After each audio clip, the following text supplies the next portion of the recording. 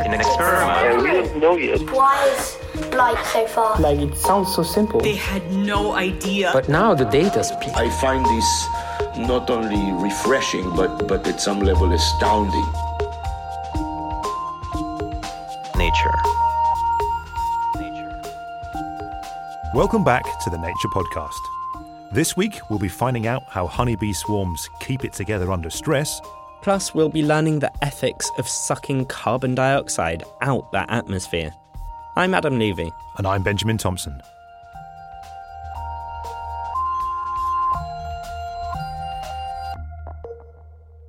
Well, listeners, before we start this week's show, I'd like to interrupt our regularly scheduled programming with a little bit of news.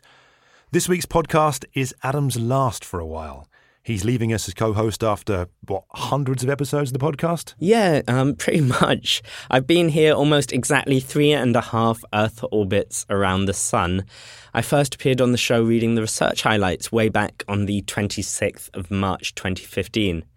I've learned a huge amount in that time, and it has been such a constant joy to discover new research and new ways of sharing it every single week.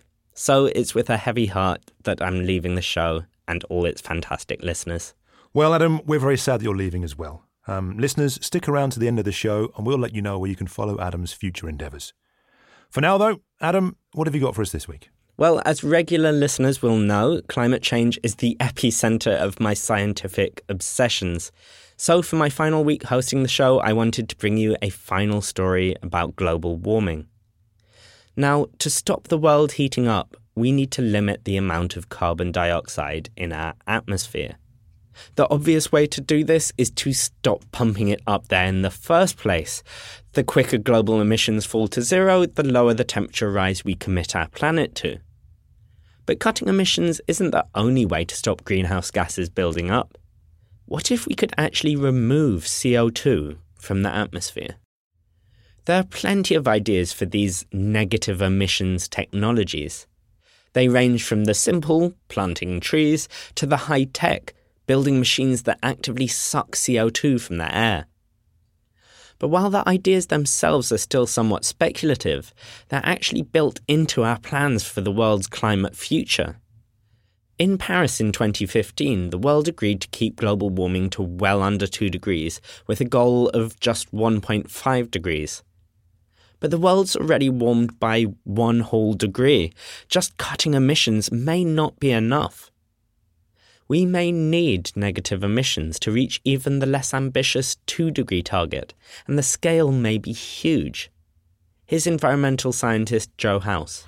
The scale of greenhouse gas removal, these negative emissions, is really large. So most of the global scenarios that were included in the most recent Intergovernmental Panel on Climate Change assessment indicate just to get there to the 2 degrees target, you'd need several hundred gigatons of carbon dioxide removal. I've seen figures that it's equivalent to about 17 years' worth of current emissions. Removing these levels of carbon dioxide poses serious challenges. Take one of the most commonly considered negative emissions approaches, bioenergy with carbon capture and storage, or BECCS. BECCS would burn biomass for energy and then capture and store the CO2 before it entered the atmosphere. But the amount of land that certain scenarios suggest might be required for BECCS is truly vast. It can be from kind of zero amount of BECCS to about 700 million hectares of BECCS in some of the scenarios. And to put that in context for your listeners, that's about twice the size of India. So some of these scenarios include massive areas of land use change. Changing land use on such scales would pose a huge technical hurdle. But in a comment piece out this week, philosopher Dominic Lenzi suggests that there are other concerns that need careful consideration. There's a very real chance of conflicts with other land use goals such as global food security, water, and of course biodiversity. So there can be really sharp trade-offs created by this kind of negative emissions demand. Many negative emissions approaches raise important ethical questions about how we use vast amounts of land then. These ethical questions in turn raise difficult legal questions. That's according to environmental lawyer Jonathan Church. issues of, land rights and ensuring people aren't exploited, people who live, off the forests. And a lot of these ethical issues run into those issues of how to ensure that the law, particularly in the developing world, is robust enough to deal with a lot of the consequences that could come out of the expansion of negative emissions. The problem, Dominic argues in his comment piece, is that these questions simply aren't being asked. While negative emissions are an implicit part of many plans to limit global warming, he believes that their implications are not considered when it comes to crucial climate negotiations. I would say that many policymakers would not be aware of the requirements of negative emissions. They certainly weren't, it seems, during the Paris negotiations. It really throws into question the idea that we're doing clear-sighted policy making and policy assessment if we don't really appreciate the ethical implications of what we're talking about. And this isn't just a problem for policymakers. Jonathan, who works at environmental NGO Client Earth, feels that the law is also playing catch-up with these considerations. To some extent, he feels, there just isn't a full enough understanding of the potential risks and gains of different approaches. And for a scientist like Joe, bringing these considerations into the discussion on negative emissions would be a welcome development. And it's essential to bring in the social sciences, philosophy, and different groups of people. Because at the end of the day, models can look at maybe technology, but actually implementation and the effect that has will depend on these more important socio-economic aspects. However our societies weigh up these socio-economic aspects, one thing is clear. Negative emissions are no magic bullet allowing us to avoid cutting carbon dioxide emissions.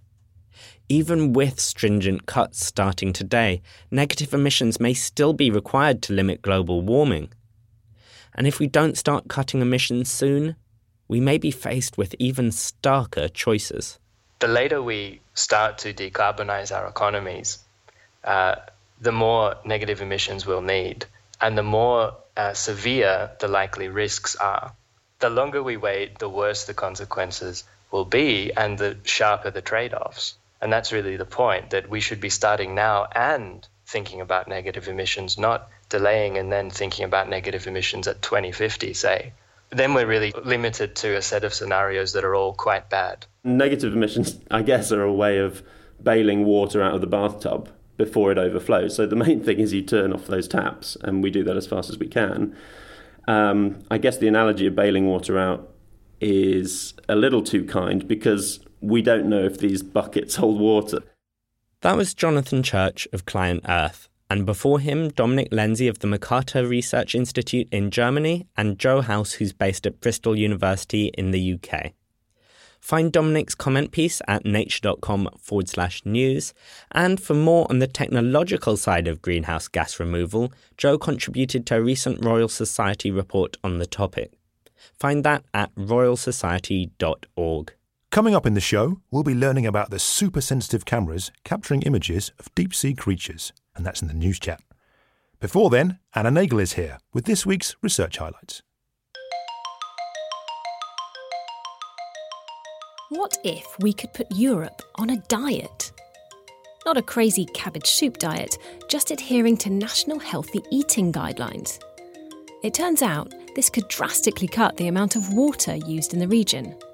A team of scientists looked at the amount of water needed to produce the food and alcoholic drinks consumed in the UK, France, and Germany. If people stuck to a balanced diet rich in grains, fruit, and veg, the water footprint would fall by up to a third. The savings would be even bigger for pescatarian and vegetarian diets. The scientists hope their research could help policymakers manage increasingly scarce water resources, but it's not easy to convince people to shift their eating habits. Check out the paper over at Nature Sustainability. There may be a new crack in CRISPR-Cas9's capabilities. Hailed as a hugely powerful tool for editing DNA, new research suggests the system struggles when the DNA is all wound up. To tweak a genome, The Cas9 enzyme cuts DNA at a specific site. But many cells store their DNA by winding it round proteins, a structure called a nucleosome. Scientists found that in yeast, the CRISPR machinery worked much more efficiently when the nucleosomes weren't present, but it struggled when the DNA was still wrapped around the proteins. The researchers say their findings could help scientists decide where to target their CRISPR cuts and whether they need to remove the nucleosomes first. Read more in the Proceedings of the National Academy of Sciences. Next up, reporter Noah Baker has been investigating how a swarm of bees hold themselves together. Any animals which live collectively have to solve problems on scales which are much larger than individuals. So, for example, when bees bivouac. A bivouac is a temporary structure formed entirely of the bees' own bodies. They form them when they're moving to a new nest. You may have seen them hanging in trees. As you get closer, you can see the bees clinging onto each other in a hanging, writhing swarm.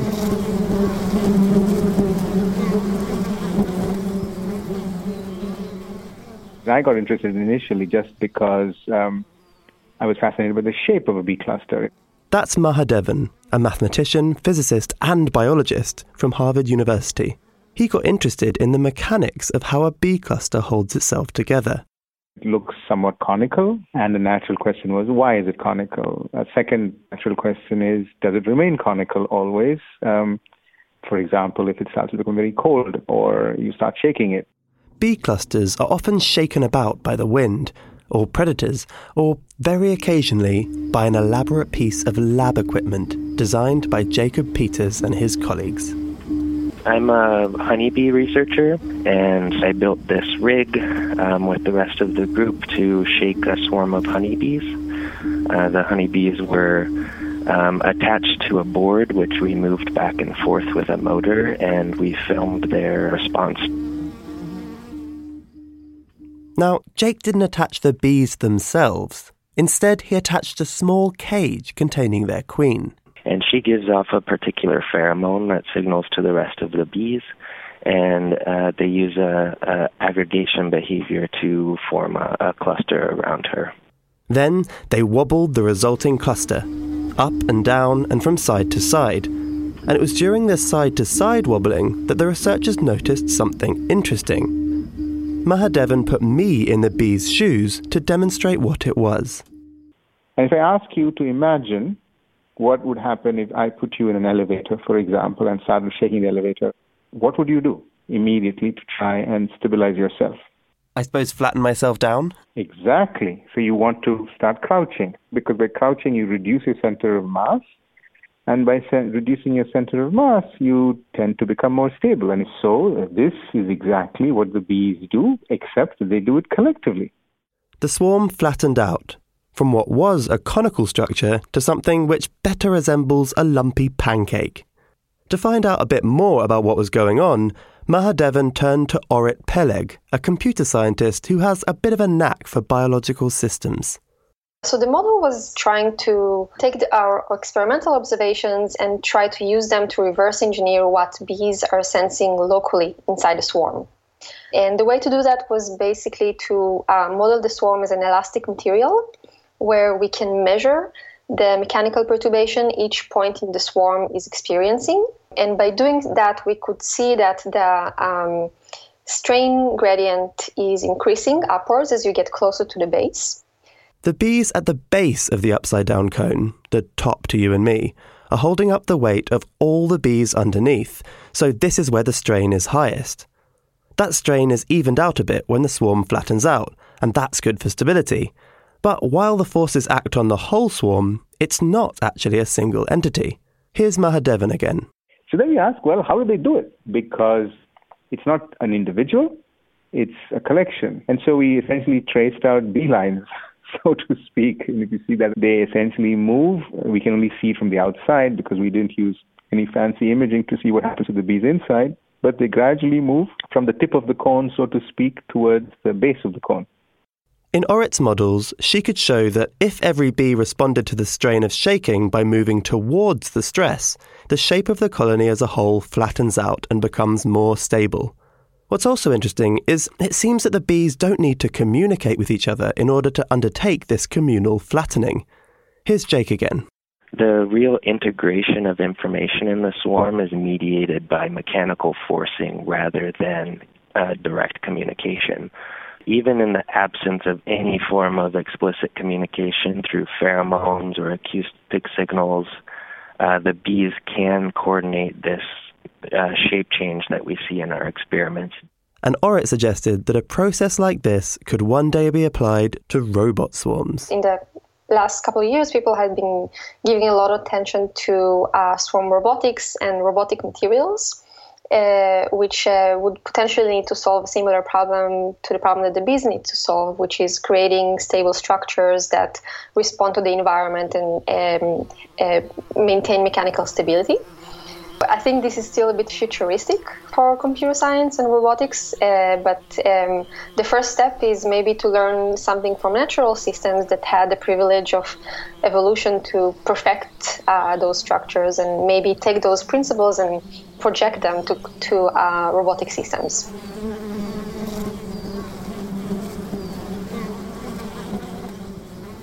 That was Orit Peleg from the University of Colorado Boulder.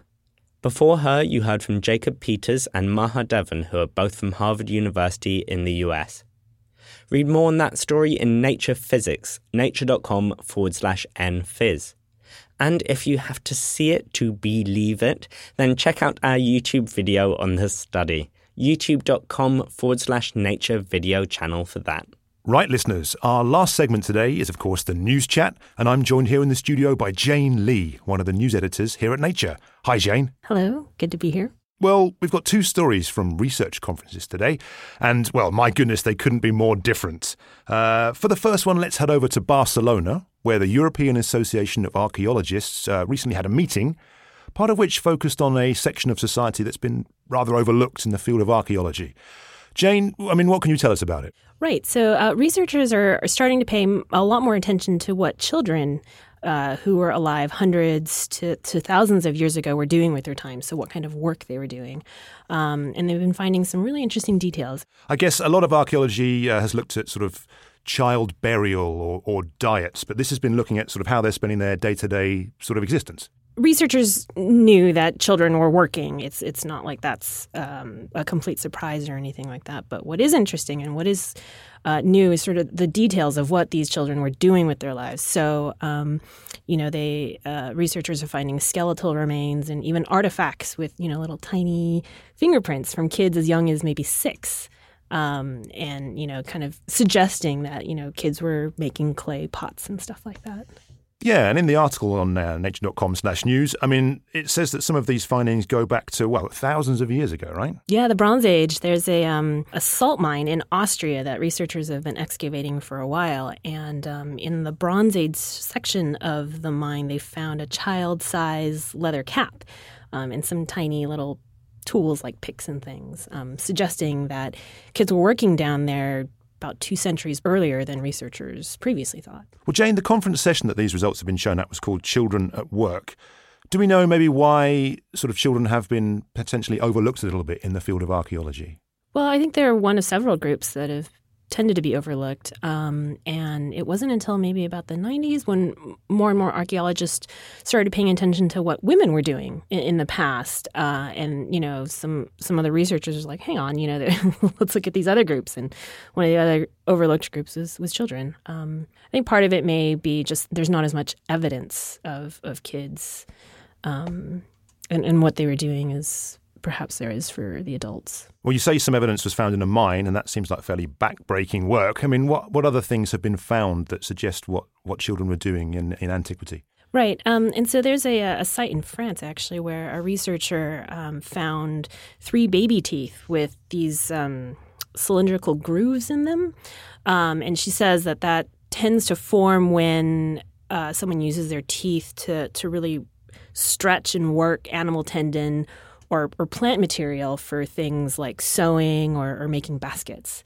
And the teeth belong to 2 children between the ages of 1 and 8. So those teeth are actually dated to between 2100 and 3500 BC, which makes them among the oldest evidence for children engaged in skilled labor. Well, I mean, I have to say, Jane, this is all kind of a little bit upsetting. And, Yeah. I mean, are there any other examples where things maybe weren't quite so terrible? There's some evidence in Canada, actually, that researchers found. And he's found evidence of children making these clay vessels. And he says that in a lot of modern-day communities, only pots of a certain quality make it to the kiln to be fired and perhaps used. But at his site, he finds that even the kind of wonky ones made by the little kids made it to the kiln to be fired. And he says that it shows that the children in these societies had a certain level of social value because they were taking the time to fire the pots that these children were making. Well, Jane, finally on this one then. So, I mean, if this is kind of a growing field, but maybe something that's been overlooked in the past, what happens next? Where's it going? So some of the researchers are actually going to go back and take a fresh look at some of these sites that people have been excavating for a while. So the researchers looking at the salt mines in Austria to kind of confirm that children may in fact have been working down in the Bronze Age section of the mine. They're actually going to look at there are human piles of excrement in these sections. And they're going to examine them for samples that actually lack sex hormones, which is indicative of younger children who just haven't matured. So that's one of the things that they're looking at. And one of the researchers, Meili Leroy, says in the next years we will find more and more evidence that children were participating early in their lives in economic society. All right, and Jane, well, for our second story then, let's change tack and head deep into the oceans. Okay, right. So we're going to dive down thousands of meters with researchers who showed some really cool videos of animals at the Deep Sea Biology Symposium in Monterey, California. And that was early in September. Right. And so I imagine a lot of sort of submarines here and a lot of strange little jellyfish and what have you. Well, so these researchers were using remotely operated vehicles. And, with these really cool advances in cameras and low-light sensors, they're able to see behaviors and light displays that just have eluded them for years. Oh, so we're sort of right down here where there's no sunlight. Yes, it's dark, and usually when researchers go down this deep, we're 1,000 meters down, they need to bring these really bright lights with them. It's a bit like driving a Mack truck down a really dark roadway. It's the animals that they encounter aren't always at their best, shall we say. Some of them look a little stunned, kind of like, what's happening? Well, I'd like to say rabbit in the headlights maybe, but in this case it's maybe sort of a deep-sea fish in the headlights. Yeah. And so researchers have been trying to tweak the cameras and the sensors so that they can dim the lights and, explore this realm in as natural a setting as they can. Well, don't keep us in suspense then, Jane. What sort of things have been found then? There's this one animal called an arrowworm, and it's fairly, well known. It's not like it's a completely new animal to science, but these researchers were able to catch it actually giving off these little donut rings of pale blue light. And it's just sort of like this vortex, this trail behind it. And that's something they hadn't ever seen before. And they were able to capture it with these really advanced cameras. Oh, wow. So we're kind of seeing behaviors then that, are new to science, I guess. Yeah. And actually with other advances in the resolution, researchers are actually able to put 8K cameras on these underwater robots. And so 8K camera resolution actually nearly matches that of the human eye. And so researchers can take recordings of near microscopic plankton with such resolution that they can identify them to species. Well, people say we know more about the surface of the moon than we do kind of the bottom of the ocean and what's living there. What are researchers saying about how this technology is going to help move things forward? Well, it's bringing up more questions than answers, which in some ways is a good thing. And, one of the researchers was saying, it's taking them past kind of the gee whiz phase, it's all really, really cool, but, what do these behaviors mean? How do they help the animal function in their habitat? Things like that. Well, Jane, thank you so much for joining us. And listeners, what I'll say is there's some animated GIFs of some of these animals, and you can see kind of the pulses of light coming from them. And you'll find those over at nature.com/news. That's also where you'll find all the latest news from the world of science. Well, that is it for this week's show, and that's it from me. Yep, certainly the end of an era. And listeners, I'm sure you'll join me in thanking Adam for his amazing work on the podcast, and I'm sure you'll miss him just as much as we will. But Adam, where can listeners find out what you'll be up to next? Well, if you type in Climate Adam, that's all one word, into Twitter, YouTube or Facebook, you'll track me down. It will surprise none of you, I'm sure, to know that I plan to continue to witter on about climate change and other science for quite some time. Nice one, Adam. I'm Benjamin Thompson. And I've been Adam Levy. Thanks for listening.